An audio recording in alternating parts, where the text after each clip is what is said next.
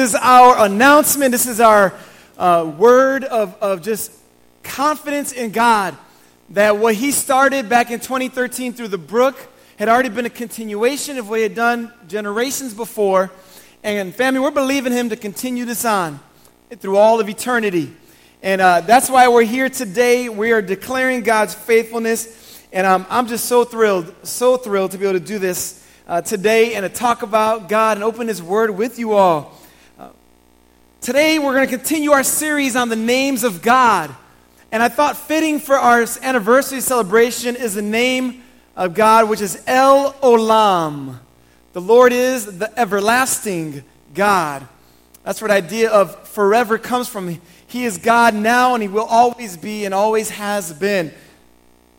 In 1882, Friedrich Nietzsche coined a phrase that has become very popular in our culture. He said, God is dead. 3 words that have rung in the ears of our society since he wrote them. God is dead. You may have heard it before, haven't you? He wrote it because in his mind, the Enlightenment, that is what happened in the 19th century, the Enlightenment, which was an emphasis on human reason, his belief was that we were able to explain things through human reason in such a way that there is no longer a need for the belief of God. So therefore he stated, God is dead. God is dead. What I love about these kinds of celebrations that we're having today is that the Enlightenment has no explanation for transformed lives by the power of the gospel. Family, you with me on that? The Enlightenment has no explanation of what God can do. If you're with me, there are times that it feels like God is quiet or silent even. But dead? No, not our God. Over the last 5 years here, we've been able to see God do a whole lot of things. And you yourself, your own life, you can declare dozens of ways you've seen God intervene in your life. We've seen many come to faith in Jesus here at the Brook because God is not dead. We've seen dozens get baptized here because God is not dead. We've seen Him restore hope, heal homes because, what? God is not dead. We've seen men become men of courage and conviction because God isn't dead. We've seen women who are fierce and faithful because God is not dead. We've seen single men and single women refuse to bow down to the cultural ideas of what singleness ought to look like, and they live with purpose because God is not dead. We've seen millennials who live within their own cultural framework say, hey, we are still going to live for Jesus no matter what people might say about us.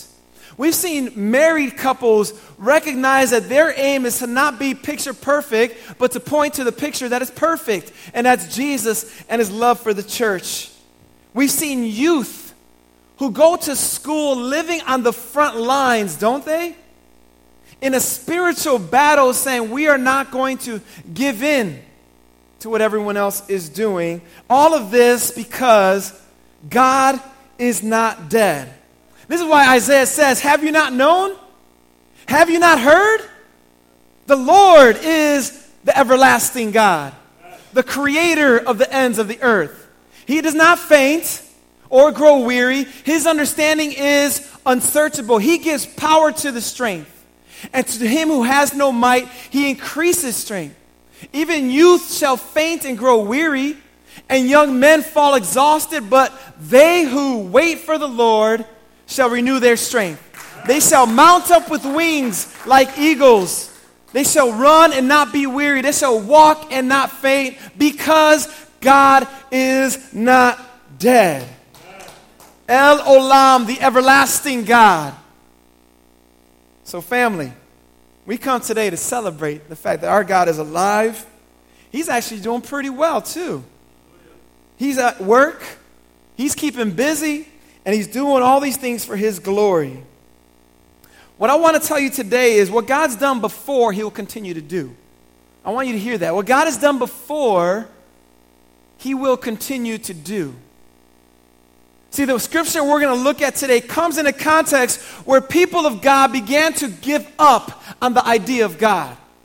They began to give up thinking that perhaps God has forgotten about them. What I'm about to talk about today from Isaiah chapter 40 is telling you and me that personally we need to hear, and together we need to believe that what God has done before, he will continue to do. We've got to believe that regardless of what happens in our lives. We can live this life, we can run this race, we can finish this course with God's strength. And we remind ourselves of who God is and what he's done. We know how to live in light of who God is and what he's done. Would you meet me in the book of Isaiah chapter 40? Isaiah chapter 40. And I'm going to sound like a broken record, and I love that. I want to do it because if you don't have a Bible, if you haven't owned one, if you don't have one at home, there is one in the chair in front of you. There's a blue one there. It's a different color to someone else's, and they forgot it. But the blue ones you can have. You can take it home with you. Meet me in the book of Isaiah. It's about smack dab in the middle of your Bible. If you see yourself at Psalms, turn to the right. You'll get to the book of Isaiah. And we're going to go all the way to chapter 40 in the book of Isaiah. Isaiah is a remarkable book. It's one of those books that's so big, it's almost overwhelming. It's hard to follow the flow of it. But where we're in chapter 40, and chapters 40 through 55 in the book of Isaiah are written from Isaiah from the perspective of what's going to happen in the future. Like many of the prophets in the Old Testament, Isaiah comes with a message to God's people, telling them to turn away from their wicked ways, because if they don't, God is going to bring judgment. And Isaiah, like many of the prophets, knew that judgment was coming. Chapter 39, we see that God delays his judgment in the days of Hezekiah, but he tells them that judgment will be coming, and God's going to use a nation called Babylon to execute his justice. And in Isaiah chapters 40 through 55, Isaiah is writing to the future exiles who pick up his book. Those who are going to be reading it in the future, he's got a word for them from God. It's like God is saying, hey, look, I know that you are in a foreign land. You were carried away from your home country because you turned away from me. And now you're living in a foreign land with a foreign language, with people who worship foreign gods. And when you get to that place, I want you to read these words. This is what Isaiah is saying. This is what God is saying through Isaiah. Because God knew at that point in Israel's history, in Judah's history, that they were going to begin to lose hope. You ever been in a place like that? Where you find yourself in a foreign place, foreign territory, not physically, but metaphorically, and you're saying, God, this is a place of unknowns. I'm scared here. God, are you still with me? This is where the people of Israel found themselves. And in chapter 40, verse 27, they have a complaint. Chapter 40, verse 27, they say this. They say, my way is hidden from the Lord, and my right is disregarded by my God. He knew, would feel in the future that God didn't see their ways, that he disregarded them, and that they were hidden from him. A number of commentators think that what's probably going to happen, and what we end up seeing happening among those in Judah, is that they began to wonder and question about the power of their God over against the power of foreign gods. Now, we don't live in a country where there's blatant idolatry like statues and different things that we worship in this way. But we know there are things that compete for the throne of our hearts. And so here, God is saying through Isaiah, he knows that in a future day, you're going to worry about whether or not I'm still God. Perhaps it's because they're not sure if God still has jurisdiction in that future territory. We know you're God in the promised land, but do you still have jurisdiction in Babylon, God? Or maybe, God, you're like the gods of Babylon.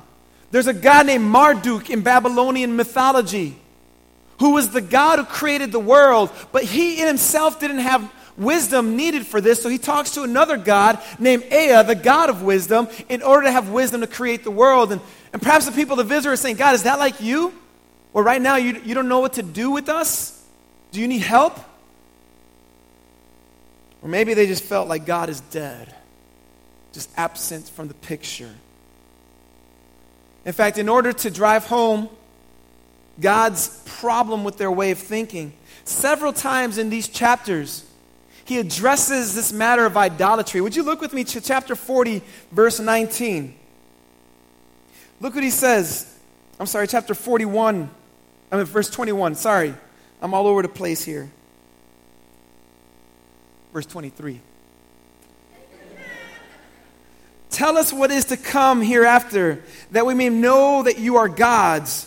Do good or do harm, that we may be dismayed and terrified. Isaiah's looking at them like, if you're a real God, you images that have been made, these fake gods of mythology, if you're real, do something good. Better yet, do something bad. Just do something if you're a real God. Go over to chapter 41. Verse 20, we just read that one. I'm sorry. Chapter 44, verse 12. Look what Isaiah says. The ironsmith takes a cutting tool and works over the coals. He fashions it with hammers and works it with a strong arm. He becomes hungry and his strength fails. He drinks no water and is faint. The carpenter stretches a line. He marks it out with a pencil. He shapes it with planes and marks it with a compass. He shapes it into the figure of a man, with the beauty of a man to dwell in a house. He cuts down cedars, or he chooses a cypress tree or an oak and lets it grow strong among the trees of the forest. He plants a cedar and rain nourishes it. He's talking about this wood. Then in verse 15, then it becomes fuel for a man, the wood does, the tree. He takes part of it and warms himself. He kindles a fire and bakes bread. Also, he makes a god and worships it. He makes it an idol and falls down before it. Half of it he burns in the fire. Over the half he eats meat. He roasts it and is satisfied. Also he warms himself and says, Aha, I am warm. I have seen the fire. And in verse 17, and the rest of it he makes into a god, his idol, and falls down to it and worships it. He prays to it and says, Deliver me, for you are my God. Isaiah mocks the gods of the foreigners, basically like, you're really going to turn away from Yahweh, the living God, to worship a god of wood or stone? A god that came from a tree that was fashioned by a human who chiseled out into wood the picture of a god? You're going to worship that one? And then with the rest of the tree, he uses for firewood to cook his food? See, the question Isaiah brings to God's people is saying, are you going to turn away from God? But their questions are real. Does God have jurisdiction? Is God alive? Is God actually going to do something in my life? The questions that you and I often ask. And this is why, going back to chapter 40, verse 27, God says, Why do you ask, O Jacob, and speak, O Israel?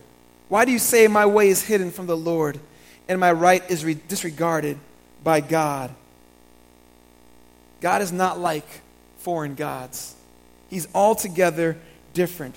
And then what Isaiah goes on to say is, all right, let me tell you what our God is like.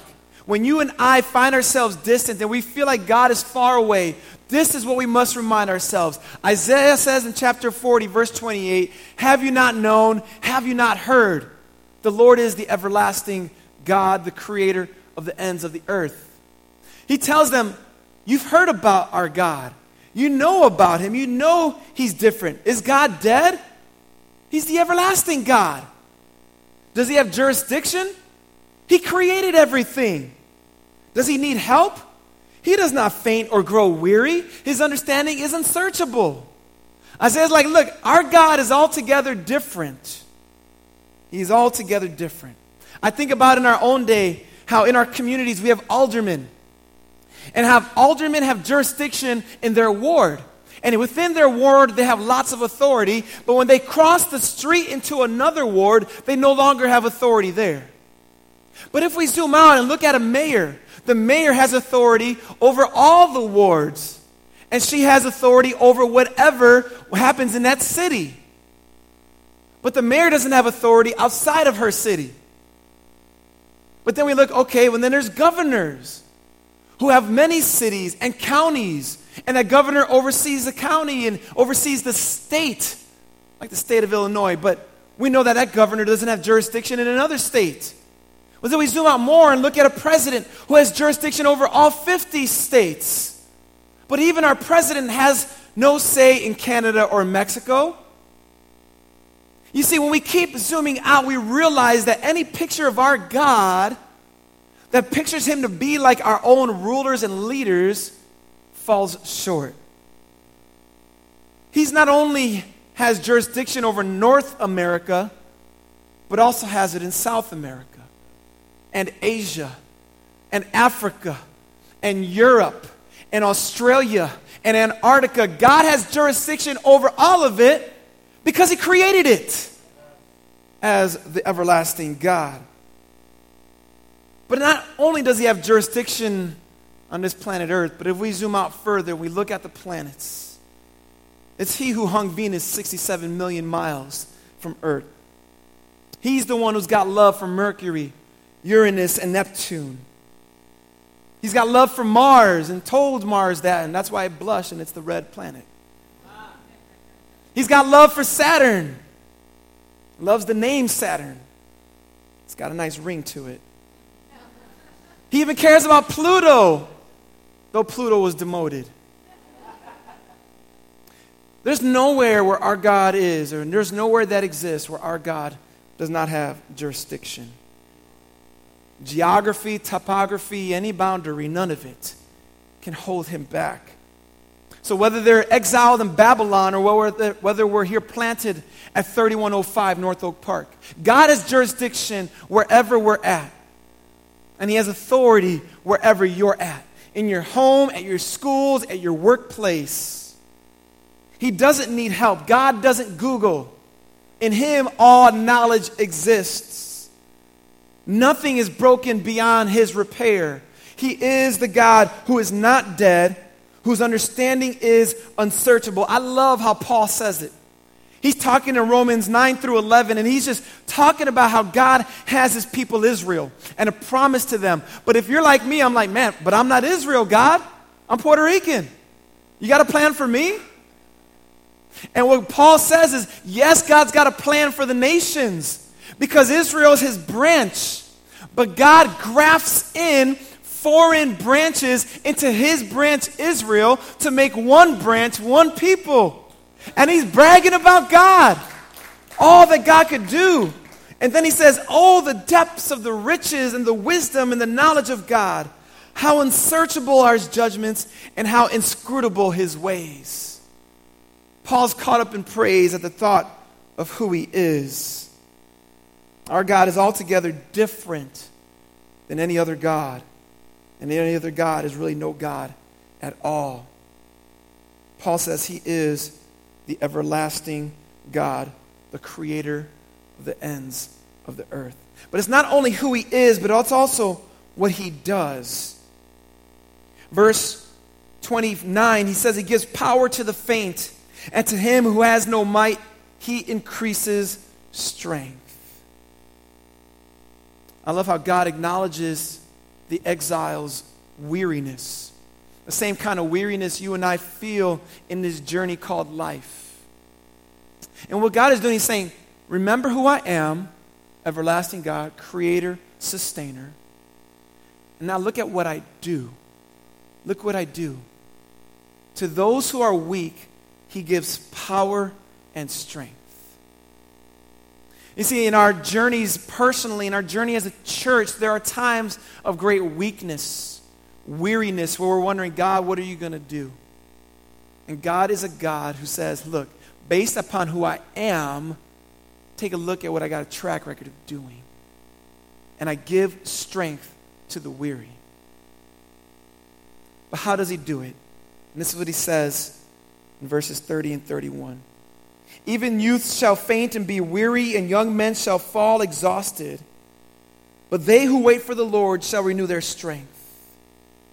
They who wait for the Lord shall renew their strength. He talks about young men falling exhausted and growing weary because this is a significant thing. You know, we know as young men, that's like the pinnacle of your strength physically. At the men's retreat, I got a taste of that on the basketball court. You play enough games with guys who are 19, 20, 21 years old, you start realizing I've lost a couple steps. But one thing I also realized is that as I found strength in the Lord on the court, I was able to take them to school. Because he gives strength to the weary. See, what Isaiah says, though, in all seriousness, he says, those who wait for the Lord find strength in him. This word wait carries the idea in Hebrew of an eager expectation of something coming. In many ways, it's synonymous with the word hope. Those who hope for the Lord will renew their strength. Those who wait on the Lord will renew their strength. Those who trust in the Lord will renew their strength. As one writer says, those who ground their hope actively on the presence of God and yearn passionately for his intervention are those who wait for the Lord. So I don't know what kind of weariness you are experiencing today. But my prayer is based on who God is as El Olam, the God who is everlasting. Based on the fact that he gives strength to the weary, I tell you to wait on him for strength. To wait on him means to meditate on his character, to reflect often on his promises, to wait for his timing and not force the issue, to expect for his instruction and guidance in life, to know that God will uphold us. And he says, for the one who does that, in verse 31, they will mount up with wings like eagles. They will run and not be weary. And they will walk and not faint. Each of those three illustrations say the same thing, but in different ways. Eagles soar up above the clouds. And there are times when we wait upon God, there is a truth where we're able to fly above, if you will, the struggles we face. Not that they'll go away, but God has given us strength above them. We will run and not be weary, which means there's a time where we realize this is a race, that we are running toward a finish line. But even then, God will give us strength as we go through the storms. And he says, then they will walk and not faint. Walk is a slower pace. It's what we take because we know it's a long haul. All of this God strengthens us for based on his character. Now I said we need to hear this personally and believe it together. Personally, we need to understand that God has a plan for our lives as a church. And even when we feel exiled and we sense that things are a mess, we can hold on to God and his character because of who he is and what he does. We can see that there is a finish line and say, God, I trust your strength to get me to there. Whether it's soaring, running, or walking, but I trust you, Lord, that I'll get to that finished line. And I know that along the way we stumble and fall. I'm reminded of what Jesus tells Peter. He says, Peter, Simon, Simon, Satan has demanded to have you, that he might sift you like wheat. But I have prayed for you that your faith may not fail. And when you have turned again, strengthen your brothers. See, Jesus knew that Peter would fall along the journey.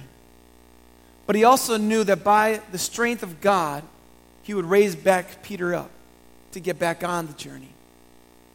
And so personally, God wants each of us to realize this, family. I know over the past 5 years, whether you've been a part of the Brook during that time or not, you've faced adversity. There's times where you have failed even in your spiritual journey, in your Christian walk if you're a child of God. But God says he offers strength to stand back up and follow him. There are others of us here today who don't know where we're at in the spiritual journey. One thing you must understand is just as the everlasting God has jurisdiction everywhere, in the same way, Jesus upon his resurrection says, all authority has been given to me. Jesus says, I will never leave or forsake his children. See, when he went to the cross, he died in our place. He died in your place so that you would recognize him as your eternal God, the one who forgives you of your sin and gives you eternal life with him. And so today, you've yet to do that. If you've yet to put your faith in Jesus, I invite you to do that even after the end of this message as we have prayer teams coming up. Say, God, I'm done trying to run on my own. I find myself weary. I need Jesus. And together, family, I want us to believe this. Our God has been so faithful to us these 5 years. I can't wait till next Friday to share different stories specifically of what he's done these past years. But I want us to not just live in the past, Brook family. I want us to believe God for the future. We've said from day one that we want to plant churches in Chicago. And there are times I'm wondering, God, is this really going to happen? We've got this grand vision, but God, we're waiting on your timing. But we're trusting that God in his timing will give us the strength and the timing and the wisdom to do this. And this is why Schiller Park Church Plant is such an answer to prayer, because it's a small reflection of God answering that we said on day one. And so together I want us to say, let's believe that God's not done, that he is the everlasting God, that there's more in store. So as we multiply disciples, followers of Jesus, as we multiply real communities, we'll multiply leaders, and ultimately multiply more churches. Because we want people to know that the Lord is the everlasting God. We want people to know that our God is not dead, and that countless people have been changed and will be changed because of the gospel. God will give us strength to live this life, to run this race, based upon who he is. And he is El Olam, God everlasting. Family, let's give him all the glory. And get ready on Friday to continue to do it as we brag about all he's done. He alone deserves the praise. Let's pray. God, you are God everlasting. Lord, you have jurisdiction everywhere. There's no boundary marker that can keep you away, Lord, from restoring your people back to yourself, from saving lost people and bringing them into relationship with you. And you have no boundary when it comes to the work you have done and will do moving forward. God, let us trust you in all things. Give us excitement and joy. Give us healing and strength, Lord. And God, we just praise you. And we praise you. I pray all this in Jesus' name. Amen. Well, let's rise to our feet. And prayer team, would you please come forward, make yourself available for prayer. Family, let's sing praise to our God. Let's bring praise to Jesus. It's him who has saved us. It's his name that is worthy of worship. So let's belt it out.